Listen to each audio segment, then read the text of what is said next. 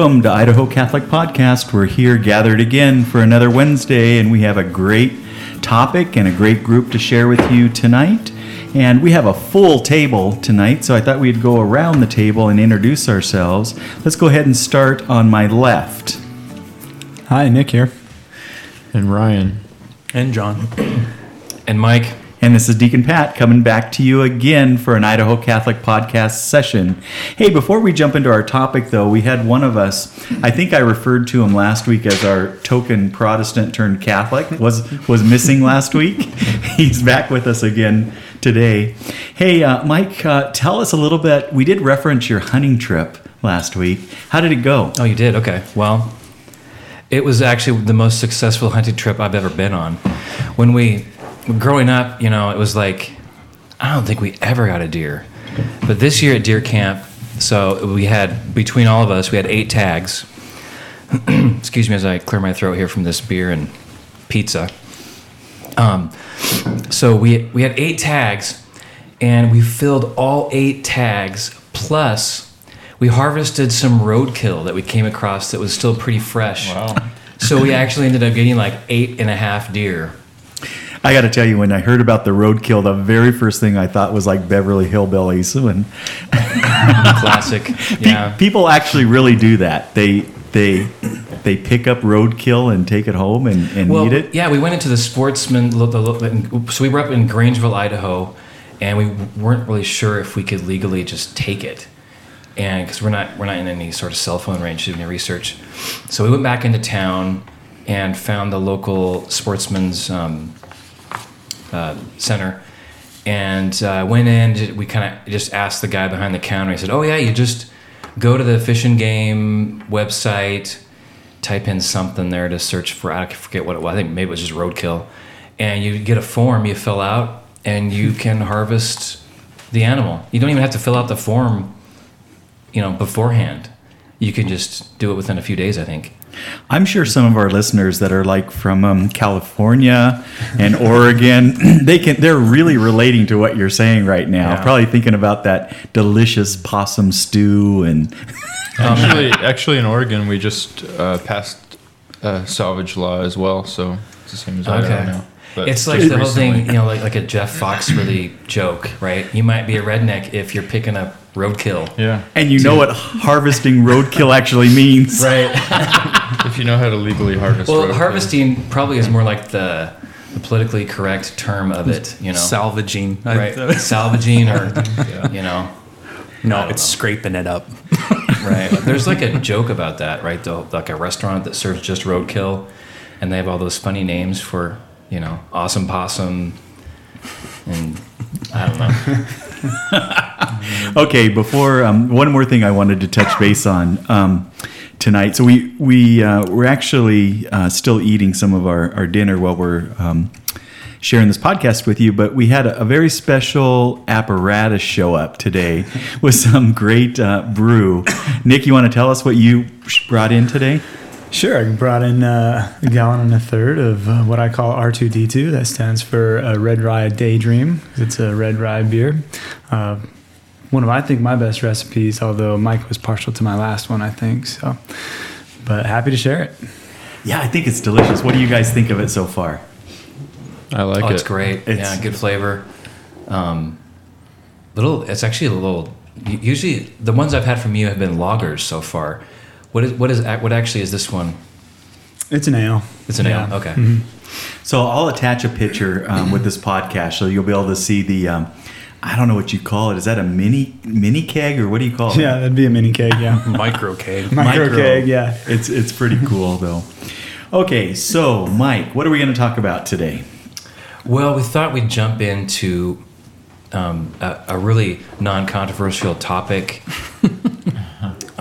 Examining the cosmological arguments for the existence of God. And why did you pick this topic, or where did this come from?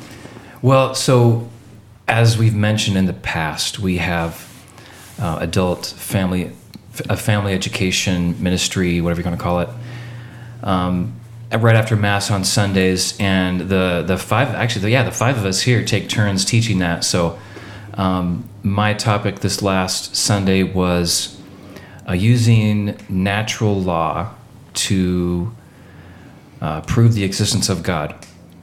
Although I really, and I talked about this briefly in the talk about using the word proof may not be the best word. I tend to use that one, but maybe a better word for that would be evidence. What do you guys think about that as far as which word do you think makes the most sense or should be used? Doesn't matter. Am I splitting hairs here? No, I think that's good. So I think in the public social vernacular, if you will, like normal words that people would use, they're not thinking of the philosophical context of the term proof.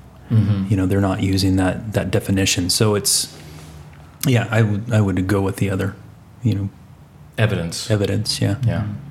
When I first thought about this topic, one of the things that came to mind was really the subject, does God really exist? And then where do we go from there?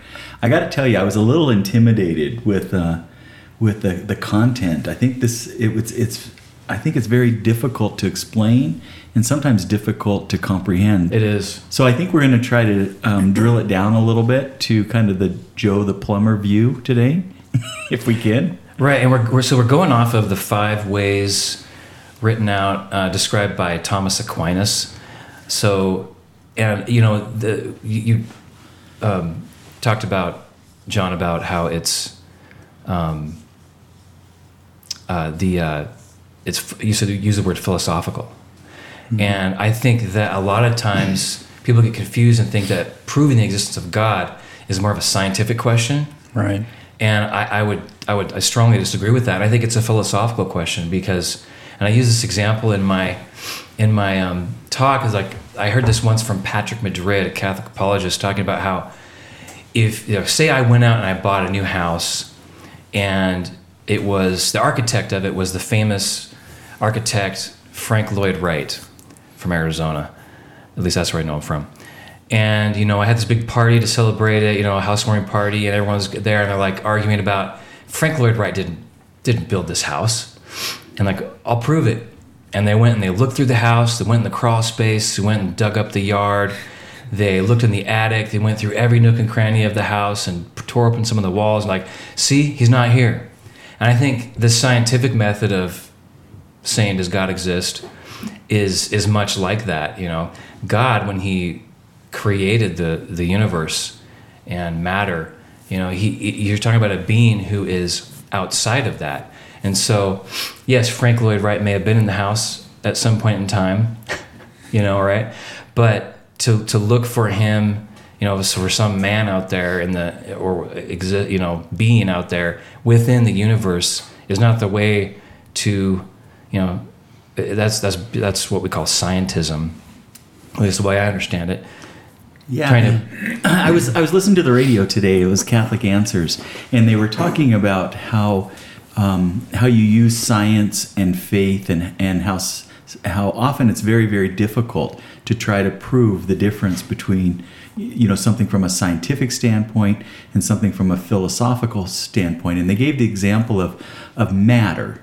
We all know that there's matter. There's things, that we know that they exist. And then they got together a bunch of quantum physicists, and they said, well, prove us scientifically what matter is. And they couldn't do it. They said, we can prove lots of things about matter, but we can't use science to actually prove matter. We all know it exists. We see it in front of us, but we can't prove it with science. And it really showed that there's limitations for science. And I think when I heard that, I really thought about God. We know, for many of us, we know that there's a God. We have a relationship with a God. But if you're asking me to use science to prove that God, I know I'm a lot less smart than those quantum physicists, and they couldn't do it with matter. So that was just a thought that I had today. Yeah, that's interesting. Yeah, Deacon Pat, that's exactly true. Another great analogy that I've heard used too is that, let's just say we go into an art museum, and it's an exposition of a particular artist.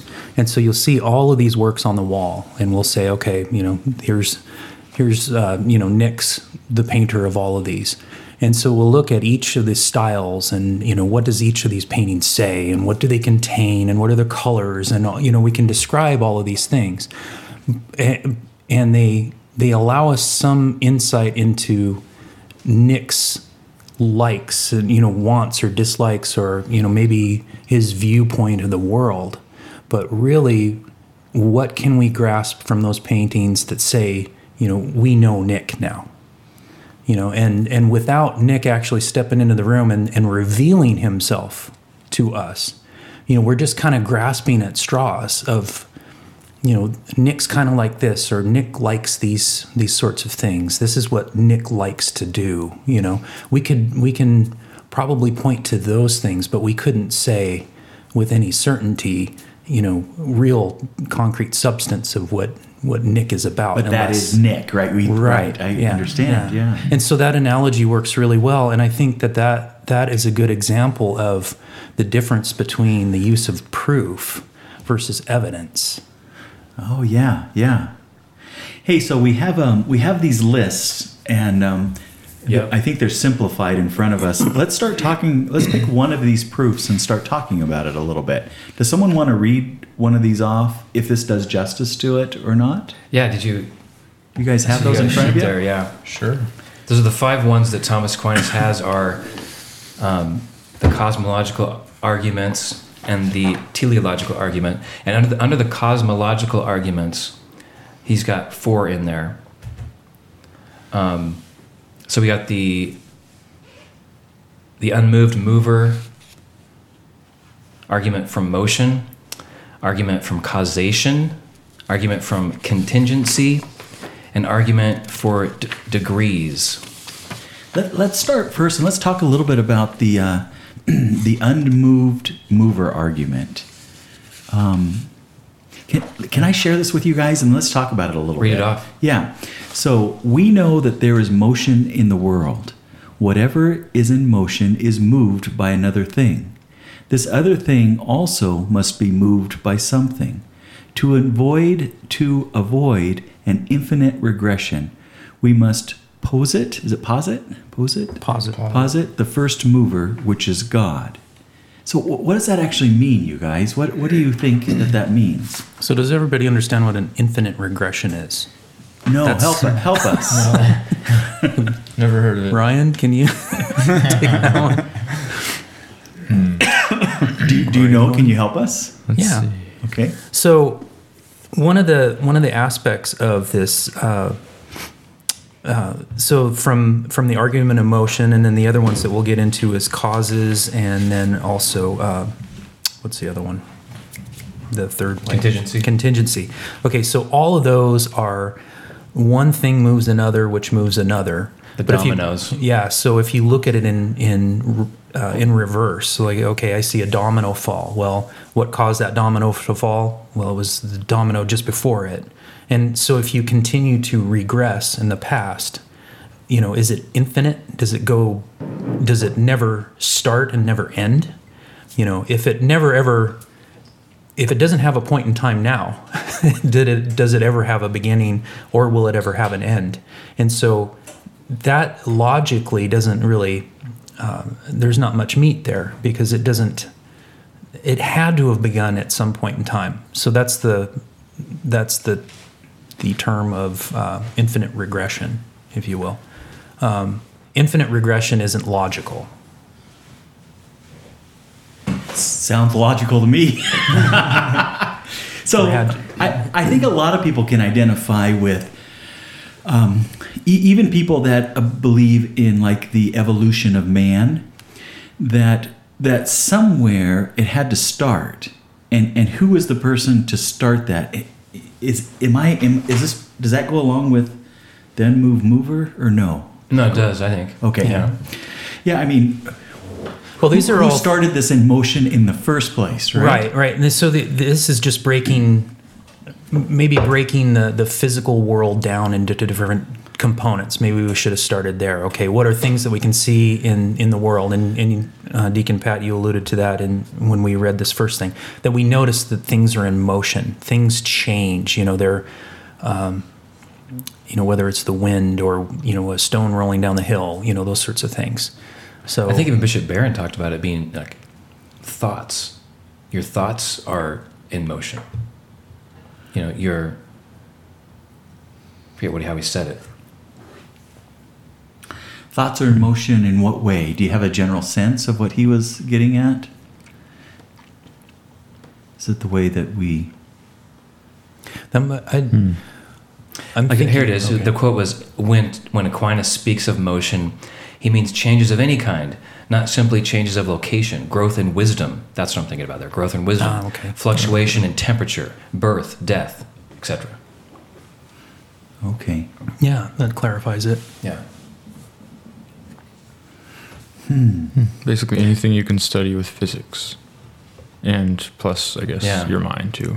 And I remember like a while ago, I don't know, reading, maybe it was on the radio or reading an article somewhere. It was like, scientists have created matter out of nothing, and then go into the process of how they did it, and it's like they were talking about these. This is like years ago I read this article, so I don't. No one quote me on this out there. But it was like, sort of the word quantum was in there, and they're talking about how they created matter, and it's like, well, they did this like in this very controlled environment, and then they were talking about the laws of science that made this happen about, come about. And I was like, well, you may have kicked the can further down the road, but who created these quantum laws that you're talking about? And how did this environment get set up for this to happen in the first place? And so you're just kind of kicking the can further down the road, the infinite regress. That's great. And I say, let's use science like that. Let's figure that out, But it doesn't in any way disprove that there's a God who started the whole process. You're just like kind of pushing the can, like I said, kicking the can further down the road.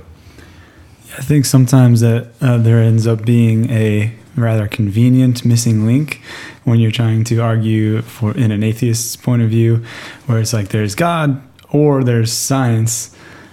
They have a convenient missing link there, as if they are completely separate things instead of one caused by the other. Right. They'll look at nature and science and say this causes this, and you can keep going back with them, and it's very convenient that there's never something that connects to God, even though it's like, then what is the cause? And just going to keep going on in this infinite regression, right? But what I love here is, the last statement, therefore it is necessary to arrive at a first mover, put in motion by no other, and this everyone understands to be God. Mm-hmm. So it's not all of these things that we can see. It's that first, what started all this together, or started moving. Because what would be a counter argument? What would like an atheist say when you ask them to go backwards and how did this all start? Have you guys ever heard what an argument would have been from an atheist? I haven't, so I don't know. Oh yeah, I can't. It would be a straw man if I tried to explain it again. Redo it. But yeah, definitely, there are arguments, counter arguments. Mm-hmm. I think what was it? The PBS video I showed, the guy, what was his name? Hank something. Green. Hank Green, yeah. He said that, who's to say if there is such thing as an unmoved mover like God, that would apply to God, why can't that apply to other things? That's a great response, I think. Yeah. What do you guys think? Right. No, and if you leave it at that, it's like, whoa, that's pretty deep. Yeah. How would you guys respond to that? Read the rest of the Summa. I did hear today that people will sometimes try to overanalyze what Aquinas was doing with this. He never, I don't know if this is accurate or not, but this is what I was reading today. It came off the internet. It has to be true, right? Exactly. Oh, I didn't know that. Yeah, that's great. Yeah. But Glad I know now. it was saying, though, that in his exploration of this, it was never meant to be the total proof that God existed. This was his way of working through, but it was never at such a deep level that this would be the tell-all of all times for the proof of God. Have you guys ever heard anything about that? Oh yeah, he says himself in the beginning that this is instruction for beginners. Okay. So yeah, it's definitely So it was never meant. It was never meant to be scrutinized at such a level that it is entirely in depth to prove entirely the existence of God. Right. And starting out, these 5 ways were the basis, the absolute basic building blocks of what he was going to build upon. So he was trying to address, well, what about moving things? What about, created things, and so kind of went at it from that direction and then built on those. I think that PBS video also was saying like, well, it doesn't, these 5 ways doesn't prove that there's just one God. It could be a whole bunch of God. It could be a committee, but actually the answer to that is if you continue reading, these are the basic premises that he's trying to lay out terms and concepts and, a thought, a little world for us to kind of consider things in. And then he starts building off of these. Yeah, I mean, in fact, these arguments don't prove that God is not a committee, and they're not meant because they're not meant to. You could read this proof and say, yeah, God could be a committee, or God could be a rock, like Hank Green said. He could be some kind of rock. But Aquinas wrote these, and they're summaries of hundreds of other arguments where he proves every single clause in each of these, and then he starts after he lays these out towards the beginning of the Summa. He goes on to write hundreds of pages about God's nature. Now that he is, he starts out deciding whether or not God exists, because that's before you can decide what God is like, you have to determine whether or not he exists. So these aren't meant to talk about the nature of God, really. That's what the rest of the Summa's for. Mm-hmm. Right. So it's unfair of Hank Green or any other philosopher to there's been a bunch of other modern philosophers who've just focused on shredding the 5 ways and saying, these have all kinds of flaws, so therefore God doesn't exist. But it's unfair for any of them to do that because they aren't being honest to Aquinas' intentions with these 5 ways in the first place. I heard one of the speakers on the radio today for this program that I was listening to, and it said people that are really seeking the truth in life, they love to hear arguments that challenge them and even challenge their foundation, because then they can dive deeper into what they think they believe or dive deeper into the truth to try to support what is really the truth out there. And what this person was saying, he must have been an apologist as well. He says when he comes across an atheist, unless this is something you said, Mike, and I'm confusing it, but he says when you come across an atheist and they're trying to refute a lot of these things, one of the questions they like to ask is, well, what are some of the arguments that have been done very well that really does support the existence of God? And what do you think about that? Because the same person was saying there are very, very good arguments against God, and they're put together very, very well, and that has even challenged their faith to a certain extent. And by having to work through those, they were actually really able to deepen their faith. But they said when you ask that kind of a question to most people, not all, but most people that are atheists, they can't even mention one really argument that they're really struggling with because they're not really open to the truth. And I thought that was really interesting to hear that. Yeah, I think it was Trent Horn that... Was that who it was? Yeah. Okay. Sounds like something he would say. I have no idea. I listen to so many people. I have no idea where they come from. Yeah. But I thought it was very wise, so I was going to give you credit, Mike, for that. Yeah, I'm just a parrot. Yeah, he says, like, well, a lot of times he'll ask atheists on the College Show for Catholic Answers, where it's just, atheists only call in, and he'll ask them, well, what would prove to you that there is a God? And a lot of times it's like there's nothing, you know. So they're not really open to the truth. Right. Okay. Yeah, and he gives this illustration like, what if like everybody that has ever been in the world that had the name of Brian suddenly arose from the dead and started singing "Can't Stop Believing" by Journey? You know, then would you believe in God? It's like, well, no, I wouldn't, because we just haven't discovered what scientific reason caused that. Like, yeah, you know, they'll take it that far. Sure. Okay, let's jump into one of these other proofs. What are guys. the others? Yeah, let's reel it back in. And well, it's like that really, the first three kind of all, they're all kind of they all seem very okay, so similar the to very that. first one, the unmoved mover argument, that's the domino one, right? Somebody had to push the first domino to make everything. That's the way I understand it. Yeah. So what's another one of these proofs that we could talk about?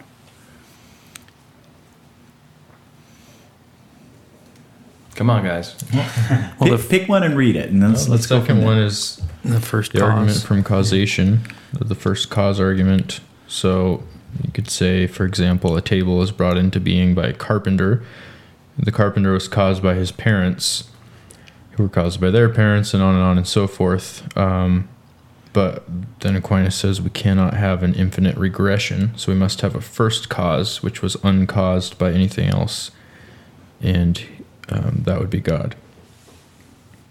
Either way, you have to believe. Don't you have to believe that something is infinite? There has to be something out there that's infinite, that has always existed. Yeah, and it's Yeah. got to be outside of the caused realm. You know, it can't have been caused, because if it was caused, it'd just be a bigger thing among many other little things. Yeah. You know, and so yeah, it's not one of all of these things that we can put our finger on. It's outside of that. So it's got, and that's what we would refer to as God. Mm-hmm. Why do you think people struggle with these kind of concepts in our world today? Why do you think? What are the obstacles, or what are the influences that keep people, you think, from wanting to believe in a God? Why do you think? I think part of what we deal with is how materialistic our culture has gotten. We look at what we have, things that we can see, and these are things that are important to our lives, in our society anyway. And I think that kind of creates a barrier to anything past physical things that do something for you. And I think sometimes that's where we end up. I think that's a good point, Nick. Also, it's inconvenient, I would say. It's inconvenient to say that I'm not in control of everything, and at the end of the day, there's got to be this unmoved mover, this uncaused causer, you know, that really has finger on it. Mike shaking his head and just distracted all of us. I thought that music was going to come on, so I was kind of going no. So, John, were you agnostic at some point? I forget your background exactly. No, I was Lutheran, but not very much so. Okay. It wasn't that. But I studied anthropology and archaeology, those sorts of things. And so, yeah, you see these same types of discussions all around the world. And you see evidence for it in past cultures. You see it evident in every single culture around the world currently practiced, whether, I love to see the place that religion has in all societies, because it definitely shows that it's not just a small portion of us that believe that there's something outside of us. You know, whether we're Catholics or Buddhists or whatever. I mean, you know, from the religious perspective, there's something out there. So in that industry, though, I'm going to totally stereotype you and all your buddies. Okay, My buddies. but I imagine that there's a higher number of agnostics and atheists in that industry. So That's what I was thinking too. I was thinking the same thing. Yeah, I don't want to offend anyone, of course. But Well, I think that might be a little bit unfair. Okay. So I offended everyone out there. I'm sorry. Great job. I've been educated now. No, I think I what had it more is. faith in anthropologists, for the record. No, what I think it is it's for sure there's going to be those out there, but from the other perspective, I think it's also a reflection of a respect for other faith practices and faith beliefs.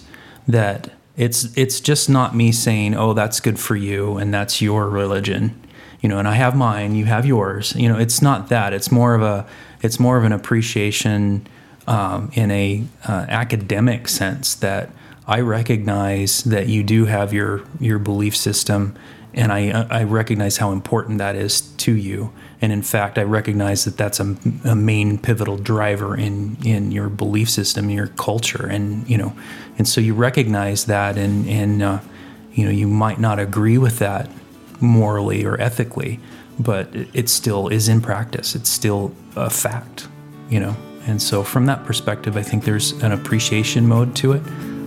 Also, because they're more practicing professionals, I don't think they want to offend anybody and say, and have that color their scientific study. Or I knew it. Jeez. I think we didn't need any more than 30 minutes to cover this whole topic. I don't know about you guys. But anyway, our 30 minutes is up, and thank you guys for listening. I think we just scratched the surface here. But anyway, good luck to you guys, and God bless you. I see our music stopped, so I guess I better stop. Good night. Bye. Bye-bye.